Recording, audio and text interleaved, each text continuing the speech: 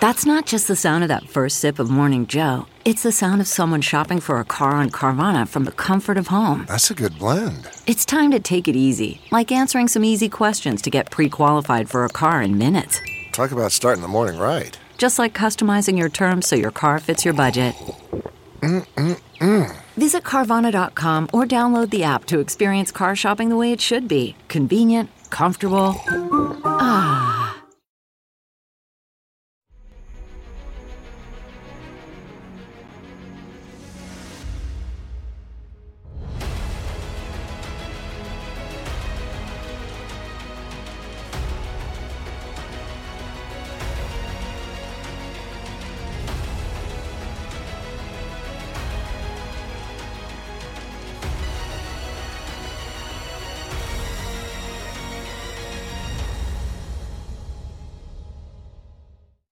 Hi, everyone. Judge Andrew Napolitano here for Judging Freedom. Today is Friday, September 15th, 2023. Jack Devine joins us today by popular request. Jack, it's a pleasure, my dear friend. Thank you very much. So many people were anxious to have me back, Judge. That's a vote of confidence. I really appreciate it. Thank you. Well, I want you back, and a lot of people are happy when we present viewpoints that challenge the normal viewpoints that we talk about. Everybody knows your views on the war are not the same as the other guests we have, and I'm interested in exposing my viewers to your views as well. So, and that works for me. And that works for me as well. I get a lot out of this. Well, because there's a different angle, different view, and you need to hear it. Thank you. You need to think about it. First, a couple of big picture questions, and then I want to talk about Ukraine, and particularly some views that you and your group articulated as recent as last week. But big picture questions. How did the CIA ever get a secret army? Well, I'm not sure what you mean by... Well, most of the CIA history was not a secret army. Right. In other words, even in Afghanistan, it wasn't an army. You're talking about less than 150 people. So when you do covert action, you're renting locals, right? So the CIA does not have what I would call a standing army. People from the army are detailed, young people and we'll have an infrastructure to build from that. So I don't think secret army, unless you're talking about if you're really going to not Afghanistan, but let's say today Ukraine, there is no secret army there. Well, if that's the question, I'm going to say there is no secret army. Okay, when President Obama decided to rid Libya of Muammar Gaddafi, and famously announced that this was happening while Congress was on spring break and he was in Brazil. I don't know if you remember this. This is about midway through. I remember some of the shootouts there for sure. Okay. This is midway through his second term. Right. And when asked why he didn't inform the Congress under the War Powers Resolution, which gives him pretty much free reign for 90 days, and then he's got to inform, then he can do another 90 days, and there are some technical requirements. He said, I didn't use the military, so the War Powers Resolution didn't apply. What did you use? Well, he didn't say CIA, but he said intelligence assets. So does the CIA have bombs and missiles and jets and automatic weapons? Absolutely not. What we're really talking about here, and it's you can use my experience in Afghanistan as a replica of that, is you might have 100 people, right, on a big project. The biggest covert action project up until Afghanistan was that operation. And you have about 100 CIA, give or take, running this. So it's not an army, and I think that's the point. Where the president, or these quotes, I can't testify to the quotes, the CIA, he can't use the CIA with covert action. Any president. No president, can use the CIA without going to Congress. In other words, whether he used the U.S. military and went for war powers, or he decided to use CIA as a covert action arm, you're obligated to tell the Congress within 78 hours if you're going to take on a covert action operation. Okay, under the war powers, it's not the CIA. CIA is not free of congressional oversight. Okay, under the war powers resolution, he has to inform the entire Congress in a public way. Under the covert action, he only has to inform the Gang of Eight, which is the Congress within the Congress, the chair and ranking member of the two intelligence committees and the Republican and Democrat leaders of each house. So that's a secret notification, and they can't repeat what they hear in secret, right? It's a little bigger. It's a little bigger than that. It's actually the full committees. When there's something extraordinarily sensitive, it goes to Gang of Eight. But a program like the one you're talking about, that is the full committee. So now you're talking dozens of congressmen, both parties, left, right. I like that because you need full support. Those who don't think you need full bipartisan support, not full, but you need bipartisan support, really don't understand the process. So it has more oversight than someone might think. The Gang of Eight is for very special things that, one of your assets is going to get killed or something. Right. But there's oversight and there's oversight. If the intelligence community informs members of Congress in a secure skiff of some event that's going to happen, they can't go outside that skiff and discuss it with the public or the press and even fellow members of Congress, right? That's correct. And the Congress has been historically very judicious in how it behaves, no matter where you are in the spectrum. There are exceptions where things have leaked to the great detriment of human life, but it's rare. The Congress handles this. I'm not a proponent of Congress. I know people are going to, you're right. No, I understand where you're coming from. You call Congress judicious. I call them compliant. Well, you haven't met as many of them as I have, or you haven't met the same ones. Compliant is not the first thing that comes to mind. When I was job, let me tell you, if your folks might find this interesting, part of your job as a senior CIA person, when you're in charge of these programs, you have to go down and make a persuasive case. Right, understood. And you'll get a question from every angle. Now, remember, I should add one other thing that your folks may not be aware of. Other than the most sensitive meetings, you have staff personnel that are right behind the congressman. So they've done a lot of research or taking notes. It's not a gentleman's club, and certainly gender-wise, neither anymore. But you have to go prepared. This is not a casual meeting. I would prepare. Everybody I know prepares and have people helping them prepare for a congressional briefing. Okay. You better know what you're talking about when you go down there. Jack, who destroyed the Nord Stream pipeline? I'm still working that one. I am still working that one. I'm settling where I did at the beginning. You think it was two guys in a sailboat, or you think it was the CIA, like Cy Hirsch says? Well, I'm telling you, I'm convinced it's not the CIA. Well, look at this way. The CIA has gone on the record. They usually don't go on the record. They were on the record that they weren't involved. But I have practical reasons why the CIA didn't do that. They would have to do what you and I have just been talking about. You can't do that operation without briefing the full committees. In other words, that's not a Gang of Eight. That's a full committee because of the repercussions. And remember, let me tell you about the Gang of Eight in this. They hate being the Gang of Eight. They don't like being the Gang. Why? Because they're then held responsible by all the other senators. Why didn't you tell us about that? So they try to avoid Gang of Eight meetings. They don't embrace it like, oh, we're really special. They hate it.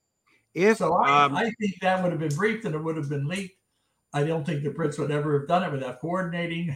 So I think the American Russians, and at the end, I didn't think it was practical for them to do it. So I settled on, I think the Ukrainians did it. Now, what has happened is you've seen more aggressive things inside Russia now from the Ukrainians.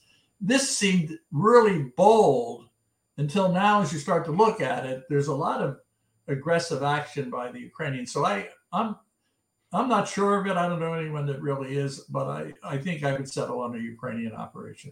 If American personnel, whether CIA, Navy SEALs, whatever they were, did it, would Putin be morally and legally justified in retaliating?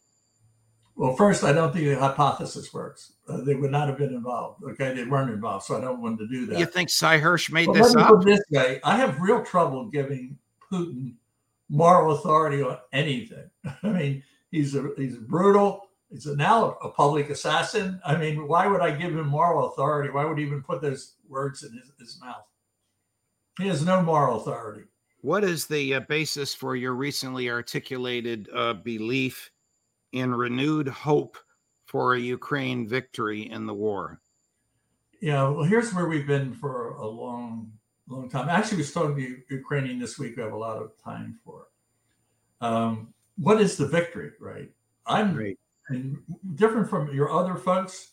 Right. I've been saying if they've just held off the Russians, remember, we were going to give Zelensky a ticket. We were so pessimistic about it. You hold off Russia. That's my version of victory. Now, what this Ukrainian that I was talking to this week said, which made a lot of sense, is, Jack, you realize that every war we've had, our country was occupied and there was no Ukraine left at the end. We were not an integral part, united country. He said, no matter how this turns out, there will be a Ukraine sovereign state, and that's a victory. So it's how you define it. I would just say, in the case of the Russians, it clearly has been a big setback and one they weren't anticipating. Would you define a standstill where they are now and the cessation of violence and no more deaths as an acceptable, I don't know if the word victory is right, but an acceptable end? Okay. Judge, this is my forecast from the beginning. Right. This is where we were going to end up. Right. There is no peace treaty. I was talking to a prominent lawyer. So there has to be an armistice. You sign the document. I said, that is never going to happen. Putin can't sign it without being overthrown, and neither can Zelensky. This is not going to happen, but there can be a cessation about where we are. The Ukrainians are not. I was also interested in the conversation I had with him because he said, look, what happens if we take the Donbass? There aren't any Ukrainian loyalists there. They all left the fight. What's left are Russian. But what do we do with it? We're going to occupy Donbass. So I think what we're looking at right now, I think here's my prediction, latest fresh one for you, is that I think there's going to be another 6 months of trying to outmaneuver. I think the Ukrainians realize that they're not going to have a strategic breakthrough. I think they realize that now. That's my judgment. Putin's moving toward it, but he's hoping Kim Jong-un is going to give him what he needs to make life more miserable. He's going to try and get another army. But I think we're getting close to 6 months of, is it a victory? Is 20 meters here, 20 there? Right, I understand. But I'm going to say in 12, this is my prediction. Go ahead. 18 months, we will probably be looking at not a cessation, but a tamping down where both sides are complicit, and we're not going to bomb Kiev. We're going to stop bombing things inside Russia. You know, they had the war in 2014. There was no settlement there either, right? They just slowed down. So I think we're probably 12 to 18 months. Neither country can sustain this, in my view. CarMax is putting peace of mind back in car shopping by putting you in the driver's seat to find a ride that's right for you. Because at CarMax, we believe you shouldn't just settle for a car. You should love your car. That's why every car we sell is CarMax certified quality, so you can be sure with upfront pricing that's the same for every customer. So don't settle. Find love at first drive and start shopping now at CarMax.com. CarMax, the way car buying should be. Okay, picture this. It's Friday afternoon when a thought hits you. I can spend another weekend doing the same old whatever, or I can hop into my all-new Hyundai Santa Fe and hit the road. With available H-Track all-wheel drive and 3-row seating, my whole family can head deep into the wild. Conquer the weekend in the all-new Hyundai Santa Fe. Visit HyundaiUSA.com or call 562-314-4603 for more details. Hyundai, there's joy in every journey. All right, President Zelensky has argued that the Donbass and the area around it, now militarily and politically aligned with Russia, is really Ukraine, and the people there are Ukrainians. Put aside what language they speak and put aside their culture. Is it morally licit for the Ukraine government to be shelling and killing those people, civilians, in eastern Ukraine? I would refine the analysis in line with what I just said. I think the Ukrainians at the highest level understand Donbass is not Donbass of old. There aren't any Ukrainians there. There are Russians. In other words, they're bombing Russian Ukrainians. So, but that's, your point, there's 2 points here. One is I'm suggesting that maybe the Ukrainians already understand how problematic that is. And it's not that they're not going to try and cut off the pass from Russia to Crimea. I think they're coming to the point that we're not going to get Crimea in this period, this fight, right? And then so at a certain point, both sides have to settle down, and then there'll be chance for a rebuild and so on. But what I said before is the Russians made their big push. The Ukrainians made theirs. I said on the show, it is not going to be anywhere near as dramatic as everyone's hoping. I think Putin's going to try one more time to do something, and that's 6 months out, and it'll end up, well, I can't take it over, but it's a good show, and then it'll quietly die down. It'll be off the front page of the papers, and I don't mean to make. I want to correct myself. That's too blasé, but in a bigger scheme of things, that's where I think we're really headed. I think there's realism in Ukraine about that, and maybe whatever the public statement. Okay, whatever the nationality is of the human beings living in Donbass, whether they're Russian-speaking Russians or Russian-speaking Ukrainians, is it morally licit for the Ukrainian government to be shelling them, their civilians, and killing them? Well, why don't you start with the question, how can Russia try and slaughter the entire country? Because I really want to push you. I want to push you to the wall on this subject, and you don't want to answer. The answer is, the best of my knowledge, they are not out deliberately shelling civilians. Are civilians getting killed? Yes. Is Putin deliberately just hitting targets? Now, he could hit more, right? He could hit more civilians. Actually, the situation in Kiev is frankly not so bad during the day in terms of shelling. I mean, there just isn't any. Right. So my point is, I'm not sure where we get on the moral part of it. I would just say, God, what a terrible situation Putin has created. War is ugly, but I see nothing to indicate that the Ukrainians are deliberately trying to kill civilians. That's their game plan. I want to play a clip for you from President Zelensky, who argues in this clip, contrary to what you have just said, that there can be no peace until we expel the Russians from eastern Ukraine and from Crimea. So take a list. Take a look. Take a look and tell me what you think, Jack. Is Crimea the key word for a path toward peace? Або без Донбасу. Without the Crimea, without the Donbass, without our occupied territories, there won't be true sustainable peace in Ukraine, which means there will not be peace in this European area. So, it can be solved diplomatically, or it can be resolved in a military way. We are for the Russian troops to leave the peninsula without our pressure, because it will mean less victims, less casualties. We care after own people, and we are caring after our own people. Let Putin care after his own citizens.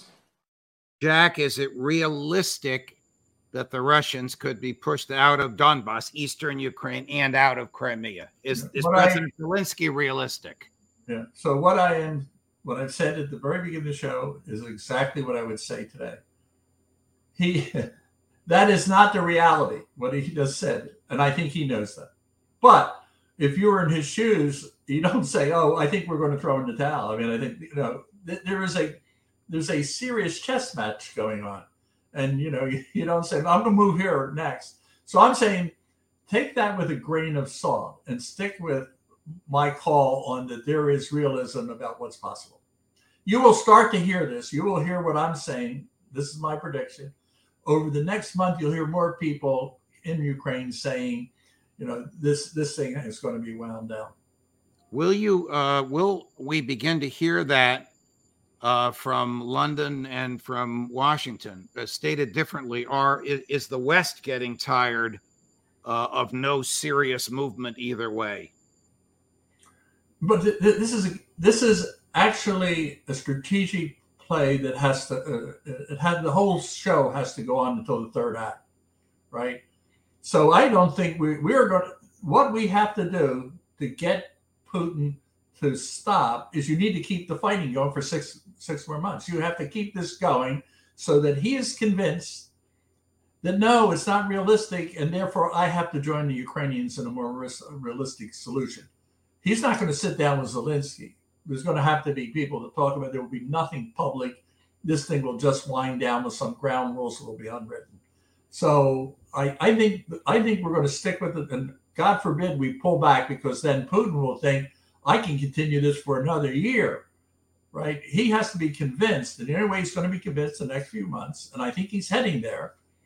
Prigozhin is a real wake-up call for him, that this thing has to end or his own political stability is at risk. And I've written to that, spoken to it. Here's another clip from President Zelensky basically saying a frozen war, meaning no movement of the line between two forces, is not peace. We have to get our land. We have to deoccupy the land. And it's also not about the land, it's about the people, because the frozen war is not the peace. Putin, he wants to take all our country, to destroy all our families, houses, because if he understands why he understands that Ukraine will never go away from our land, will never do it. That's why he has to kill us. I enjoy writing because words mean a lot. Right. The meaning of each word. Right. What do you think he says that for domestic political consumption? Because he wants to. He's using the word. This is like this. Let me do this wordsmithing for 1 second. He's saying peace. Jack Devine is not talking peace. I'm talking tamping down of cessation. Nothing is totally resolved. There's no peace agreement. And Zelensky's right. There's no peace agreement. That doesn't mean we still don't have a peace agreement with North Korea, right? So I think you can get into this word stuff and wordsmithing. So there's a difference. I'm not suggesting that there's peace and harmony and we all freeze it here. What I'm saying is it'll be a cessation. Guess what's going to happen during the cessation? Russia's going to try and build a bigger, stronger, smarter army. What are the Ukrainians going to do? They're going to rebuild their army. There is not peace. Let's be really clear here. I'm saying they cannot sustain it at this level. They both have to bring it down. Different play, different show. Peace is a wrong word for what I'm saying. Before I let you go, because I'm so fond of you and of our friendship, I'm going to play a clip from Admiral Kirby, the spokesperson for the National Security Council, saying what I think Jack Devine believes. What is the administration's goal? Is it to defeat Russia, or is it ultimately to seek some sort of negotiated settlement? Man, I don't know how many times I've answered this question in the last year and a half. And we have been, again, very, very consistent. We want to see Ukraine succeed on the battlefield. We want to see them get all their territory back. We want to see their sovereignty respected. We want to see no Russian troops inside Ukraine. We want to see the war end. And it could end today, obviously, if Mr. Putin would do the right thing and just get the hell out. That's clearly not going to happen right now. So we're going to continue to provide Ukraine with the capabilities that they need to be successful. His key line is not going to happen now, right? So right. I'm saying there isn't going to be any peace, but what's going to happen is I'm sticking with it. I didn't hear him quite say what I was saying. How would you have said it? How would you have said it if you were the spokesperson for the government? Excuse me. I didn't say I wouldn't say what he said. Oh, okay. All right. I don't want to put words in your mouth, but if I were to say to you, what should be the goal of American involvement in Ukraine in 100 words or less, how could you answer it? Our objective is to get Putin to stop the war activity and hopefully keep enough pressure on him that he leaves the scene. There is a bigger issue, and I've been saying it, Judge. So it's to hold tight, and the Russians will take care of this problem. If we get wobbly knees, a soft-spoken, peacenik old saying, he is going to stay fighting, killing people, not only in Ukraine. If we waver, this is not the moment to be, marching and talking about there is not going to be a peace agreement. There's not going to be one. So keep this pressure on. And I'm saying both sides there won't be a table where they sit down. Both sides will slow down the war for a while. That's a good thing. And then God has to interfere and figure out what's going to happen in the next war. They can't sustain it at this level. Jack Devine, you are steadfast in your view and one in a million. Thank you very much for joining us, my dear friend. I want your audience to know that too, and go back and check the record on what I say and where I am, because this is not like a revisionist history here. Thank you for your kind comments and. Well, thanks. Thank you for your. I appreciate the thinking part of your audience. Thank you for your time, Jack. There you have it, my friends. From time to time, I feel morally compelled to allow a view that I know most of you don't accept, to challenge your way of thinking. I do that because I like you and respect you. Now, we're still at 199,000 subscribers. We're so close to 200,000. Just knock on a few doors, send a few emails. We'll break that 200,000 threshold probably this afternoon. 4:15 today, Eastern Time, our roundtable, Larry Johnson and Ray McGovern. Maybe one day Jack Devine will join that roundtable. We'll see. Judge Napolitano for Judging Freedom.